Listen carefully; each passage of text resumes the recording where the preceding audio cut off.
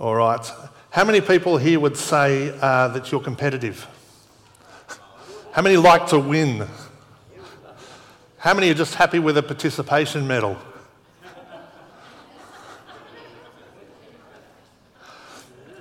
How many don't care and just want to have fun? It just goes to show there's a lot more competitive people who want to engage in things. So I want to imagine today that you're about to compete in an orienteering race. Who's ever done those before? All right, this one is slightly different to normal, but in this case, same as always, you have a list of things you need to either collect or do to actually complete the race. Now, this race is different in the sense that you don't win by coming first. You win by completing the race or completing the tasks that you have. And if you haven't guessed, my message title is Run the Race. Now, in this particular thing, you might have a list of things you need to do.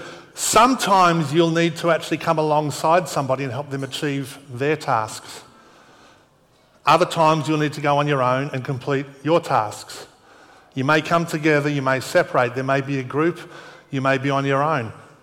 You could start the race halfway through compared to somebody else and still win because you're not judged on when you finish, but how you finish. Like I said, you're not judged on when, but how. If you held on to something or you didn't help somebody when you were required to, it may affect your final score. You could choose to miss doing a task just to get ahead, but again, that will affect your final results. The race isn't against people, it's a mission to complete your tasks. And like I said, even a latecomer could win. Now, some of you are probably thinking, I reckon I could do pretty well in this race, particularly those who are competitive. But whether you realise it or not, the race has already begun. It's called life, the Christian life. Because God has a mission for you. Heaven is the finish line, and God is the judge. Your personal mission for this race was particularly written, or specifically written, by Him with you in mind. So John DeVries' race will be very different to my race. Tinika's race will be different to Michelle's race. Dennis's race will be different to Lyle's race. Everyone has their own race they need to run. And how you finish will determine the score at the end. There are times you may have to come alongside somebody. There are times you might have to help people. There are times you might engage in a mission together with somebody. And other times, like I said, you might separate. But we know when God has a plan, it's a good plan. Because Jeremiah 29:11, for I know the plans I have for you, declares the Lord. Plans to prosper you and not harm you. Plans to give you a hope and a future. But they are His plans. Psalm 139:16 says, you saw me before I was born. Every day of my life was recorded in your book. Every moment was laid out before a single day had passed. I love that God has spent time planning your life. He spent time mapping out exactly what He has for you to do. Your mission is to run the race that God has for you to run. It was planned before you were born. It started the day you were born, and it will end on the day you stand before your Father in heaven. And you will stand before your Father in heaven.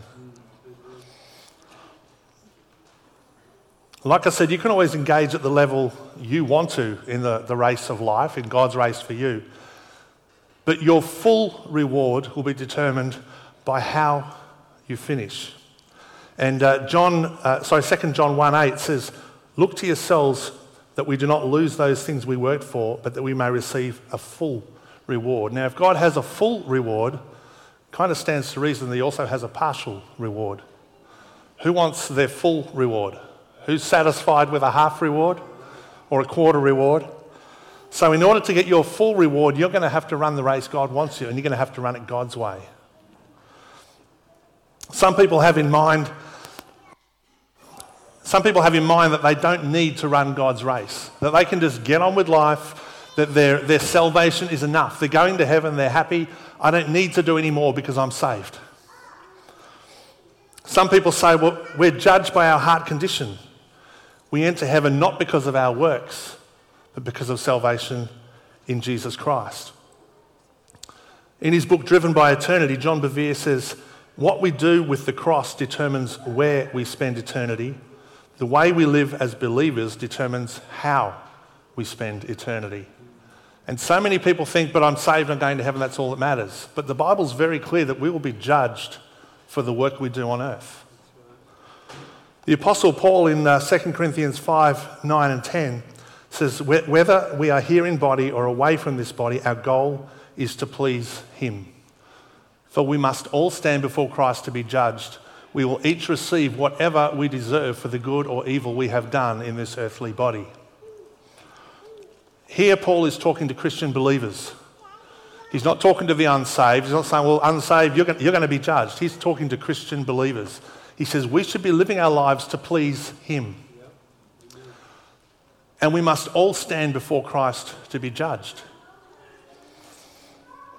We won't be judged for our sins because 1 John 1:9 says if we confess our sins, he is faithful and just to forgive us our sins and cleanse us from all unrighteousness. But as Christians, if we choose not to repent of our sins, the Bible says God can't forgive us.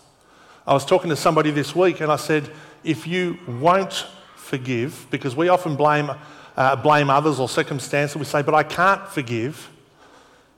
But God says, if you won't forgive, I can't forgive you. So forgiveness of our sins is all hinged on us being able to forgive others. And Jesus says that in the Lord's Prayer.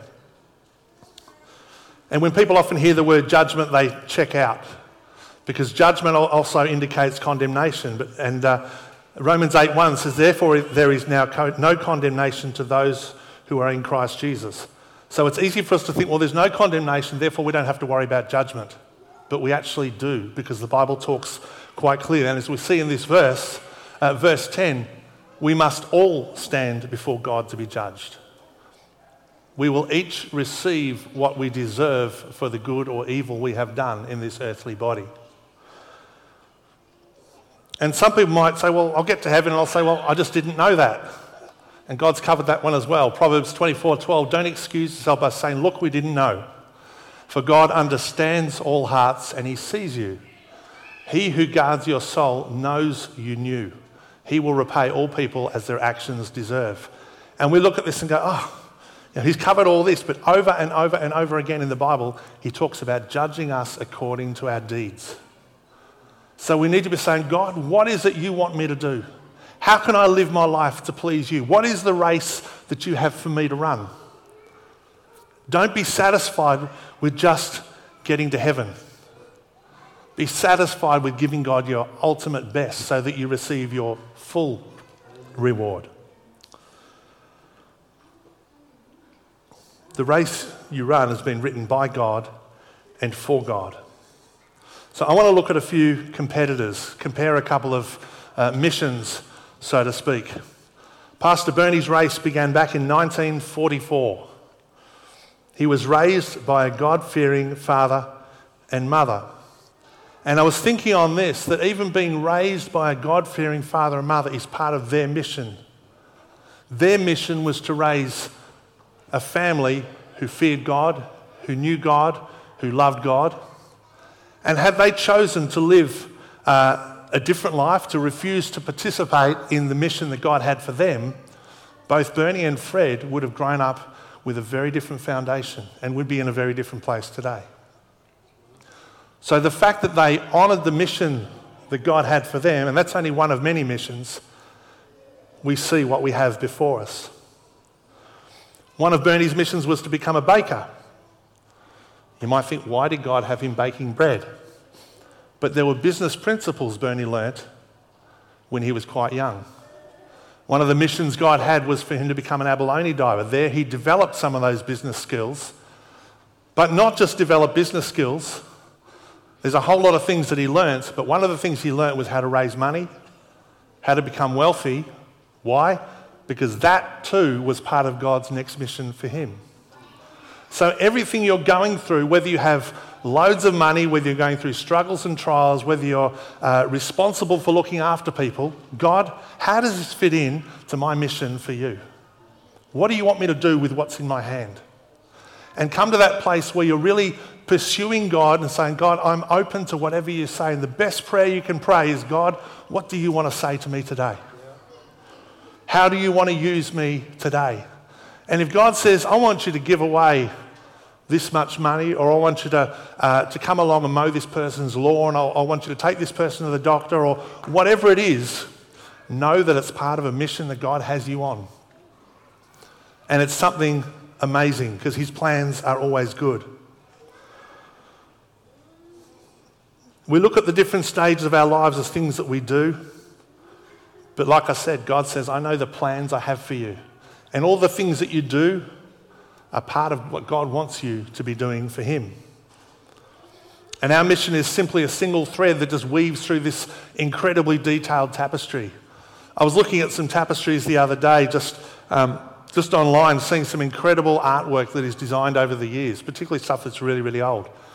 But if you're in the middle of weaving this, you'd see a lot of strands of string and you go, I just don't see what there is. And one strand may not mean a whole lot to you, but to the artist, it could be something incredibly detailed. And the strand of your life is something that God says, I want to weave together in an incredible tapestry. But if you refuse to allow him to weave you, the tapestry might have a hole in it. It might be something that doesn't look what it should look. Colossians 1:16 says we were made by God and for God. My mission was different. My mission started in 1969, making me 53 years old, in case you want to stretch your brain and calculate that out. One of my first missions was to be raised in a Christian family with brothers, learn how to get along with people. But I also learnt about God, I learnt commitment to church life, I learnt what it was to serve, I learnt what it was to obey. All these were a foundation for what God had for me later in life. One of the tasks he had was for me to become an altar boy in the Catholic Church, because that was the place I learnt service. I learnt obedience. I learnt to do what I was told. I learnt to think outside the box, because if the priest needs something, I need to have it ready straight away. That was the place I learnt to hear God's voice. It was the place I heard God's voice for the first time. Another mission I had was partnering with my amazing wife and raising 4 incredible sons. 3 I've got here today. We've expanded our family from just me growing up to now 11 of us.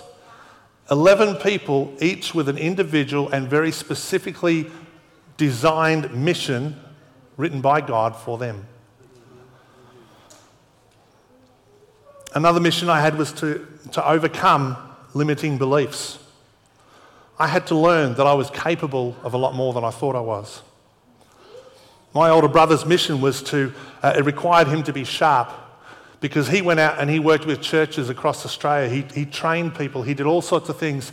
From a young age, his brain was incredible. So I would compare myself to him and say, well, if that's what a Year 12 student looks like, and he then went on to university, his desire was to become a doctor, but he ended up becoming a teacher, and even that was part of God's plan. But his plan was different to my plan. But I looked at him and said, well, he's a student. He's studious. He's clever. He knows what he's doing. I don't match up to him. I'm not as clever as him, therefore I'm stupid. And I grew up with this idea that I can't. And because I thought I can't, I chose that I wouldn't. And so time went on. I loved the outdoors. I loved doing a whole range of things. I became part of the fire brigade because I had a passion with car accidents and helping people. Not creating the accidents, but helping them afterwards. And from there, I wanted to get into the ambulance service, and that was something that I really desired. I went to do the tests, and I found out there was going to be over 2,000 people doing this, and I thought, here's a guy who's stupid, wanting to get into something competing against 2,000 people who are obviously a lot smarter. Go back to my brother. Part of his mission was to help me overcome this, because the very guy that I compared myself to said, let's see how dumb you really are. Not that he didn't say that, but he actually took me through some tests. As a teacher, he was capable of running me through a whole series of tests. And it came back and he said, who said you were stupid? I said, well, I don't compare. I had people say things over time that I'm not the same as you, so therefore He goes, you got the IQ of 126. He said, that puts you just under a lawyer. He goes, go for it. You'll probably do well. And out of 2,000 people, I made the top 20. And God used that. I went back the second year. I didn't make it in, but I went back a second year and the same thing happened. I went back a third year and I very clearly heard God say, because they told me, we're not taking anybody this year. And I very clearly heard God say, I've shut the door twice, don't try a third time. I'm going, it's your fault. But I went, well, seeing as though I'm smart enough, I'm going to Bible college. And God used that to send me down a path that I knew even as a kid that I'd be preaching one day, that I knew there was a call of ministry on my life. That was the thing God told me in the Catholic Church when I was just an altar boy. So I went through and I did the study. I went down this journey of life. And since then, I've done multiple certificates. I've completed a graduate diploma in social science, and I was a valedictorian at the graduation. Now, the final year, I was asked to do the valedictorian speech. The principal of the college, who'd been lecturing for, I think, 40 or 50 years, he said, you are the first person I have ever heard to do an altar call at a valedictorian speech. But I thought, why waste a good opportunity? Because I knew there was a lot of people there that weren't saved. See, I could have been disappointed with some of the things in my life that didn't happen the way I wanted them to. But as I look back, I see that God had a plan and a purpose, that God orchestrated some things, and that God wanted me to do certain things, but to do some of these things, I had to learn some things that were way back here.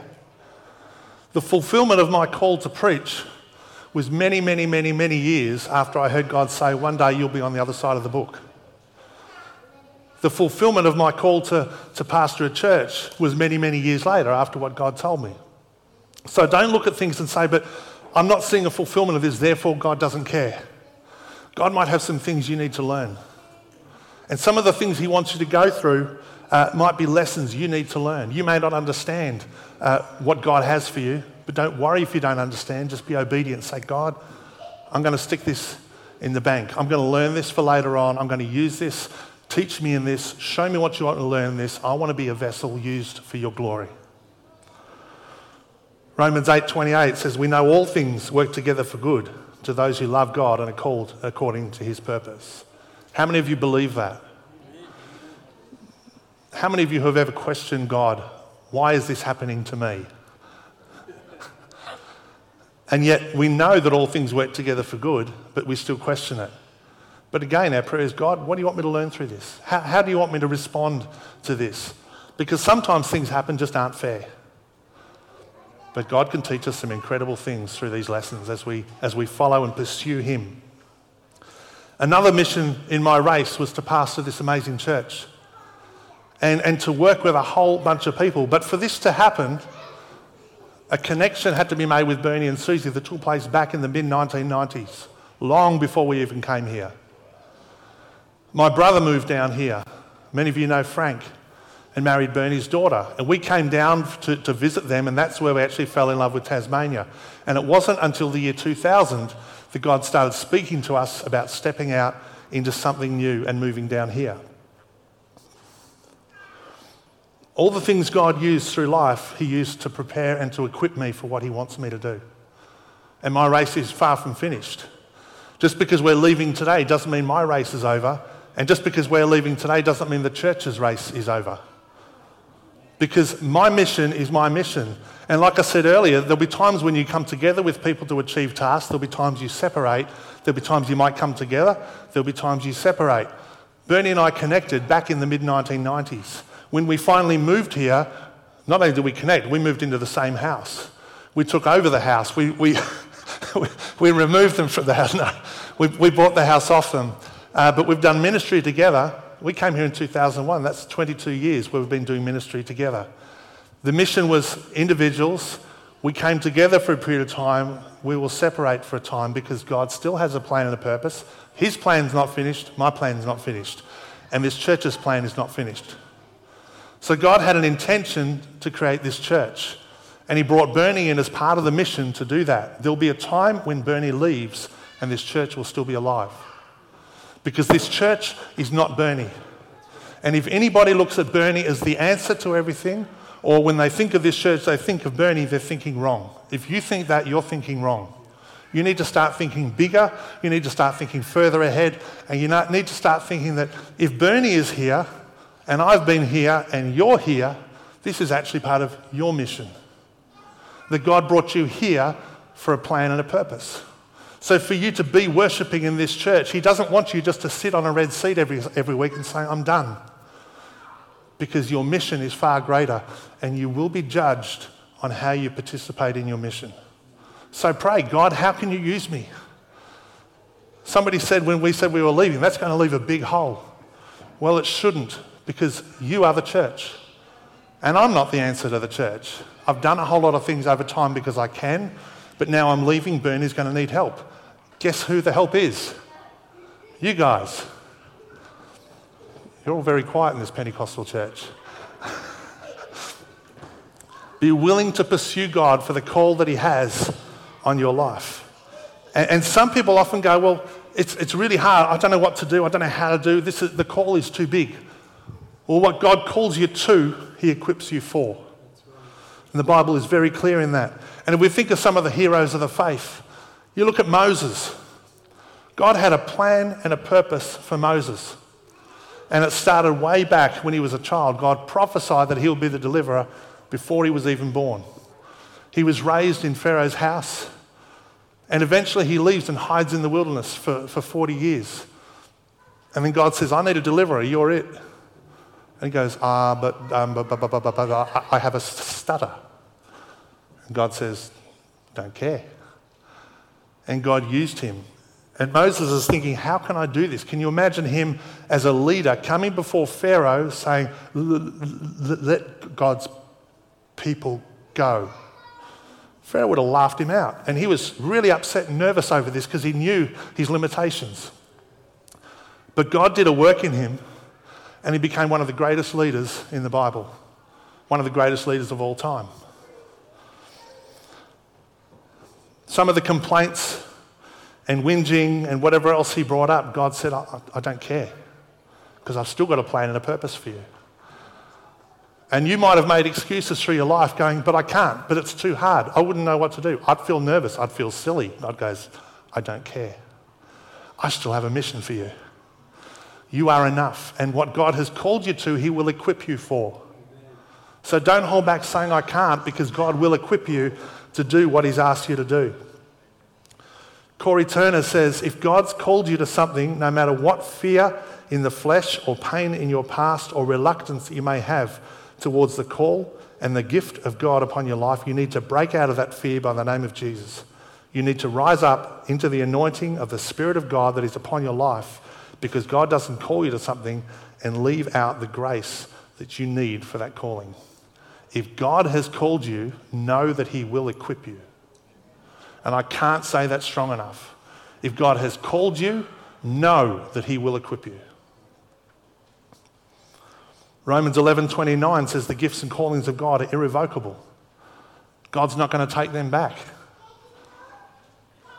So when he said to Moses, I need you to do this, and Moses goes, but I've got a stutter, God goes, don't care, that's the call I've got and you're the man. You've got Jeremiah, he was one of the greatest prophets of the Old Testament. He comes up, God calls him, and he goes, but I'm too young. I don't know how to do this. God goes, don't care. You're the man. And he says to him, you need to learn to see what I see, not see what you see.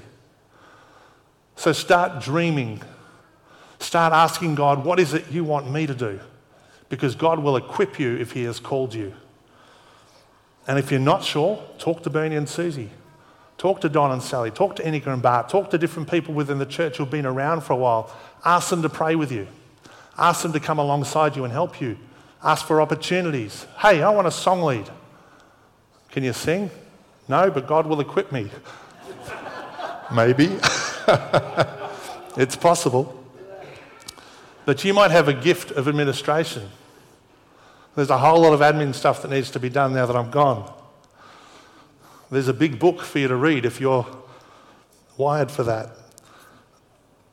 But so many people in the Bible had a call and God equipped them. You look at King David. He was just a shepherd boy, the least of the least, And yet he became a king, graced with the anointing of God to do what he had to do, one of the greatest kings. Esther, she was just an Israelite girl. She comes before the king, possibly to lose her life, but she does it in faith, trusting that God is part of this process. God graced her with what she needed to do what she had to do. God will not let you down. If God has called you, he will equip you. Learn to really embrace that thought. Your fear is not enough. You need to step out and say, God, I will choose to obey. Because as you choose to obey, the results you have when you get to heaven are going to be good. Think about the Apostle Paul. His encounter on the road to Damascus, he became known as one of the greatest New Testament church leaders. He wrote over half the New Testament. He travelled extensively preaching the gospel wherever he went. That wasn't what he trained for. That wasn't his plan. But God intervened, God graced him, God equipped him, and he was one of the greatest leaders of the New Testament. Scholars agree that he travelled over 16,000 kilometres on foot to preach the gospel. There was a cost. 2 Corinthians 11 from verse 23 to 28 says, he was in labours more abundant, in stripes above measure, in prisons more frequently, in deaths often. From the Jews 5 times I received 40 stripes minus 1. 3 times I was beaten with rods. Once I was stoned. 3 times I was shipwrecked. A day and a night I've been in the deep. In journeys often, in perils of waters, in perils of robbers, in perils of my own countrymen, in perils of the Gentiles, in perils in the city, in perils in the wilderness, in perils in the sea, in perils among false brethren, in weariness, in toil, in sleeplessness often, in hunger and thirst, and fastings often, in cold and nakedness. Besides other things, what comes upon me daily? My deep concern for the churches. How's that for a job description? These are all the things you can expect if you pursue a life of God. I'm not sure, God, if I want to follow through. Bad luck, you're the guy. And he followed through. And he could have said, Lord, I've had enough. I'm over the abuse. I'm over the stonings. I'm over swimming. I'm over being hungry all the time. He could have complained, but his focus was eternity. Philippians 3:12 to 14 says, not that I've already attained or that I'm already perfected, but I press on that I may lay hold of that for which Christ Jesus laid hold of for me. Brethren, I do not count myself to have apprehended, but one thing I do, forgetting those things which are behind and reaching forward to those things which are ahead, I press towards the goal for the prize of the upward call of God in Christ Jesus. Paul had one focus in mind. When I cross that finish line, that's what I'm looking for. I want you to imagine this rope. See this as a timeline. Now this is, 10 metres long. This little spot here is about 70 years of life. It's representing 70 years. People look at this and they say, well, I'm born here, I go to school here, I do my apprenticeship here or uni, I start my first jobs. Everything I'm doing here is to equip me for this last part of life when I'm retired. Their focus is this. The problem is, we've got all this that we need to consider, because for millions and millions and millions and millions of years, what you do here will determine all of this. How long is 70 years? Do you think 70 years is a long time? It used to, yeah. You can do a lot of things in 70 years. But I had this crazy thought this week.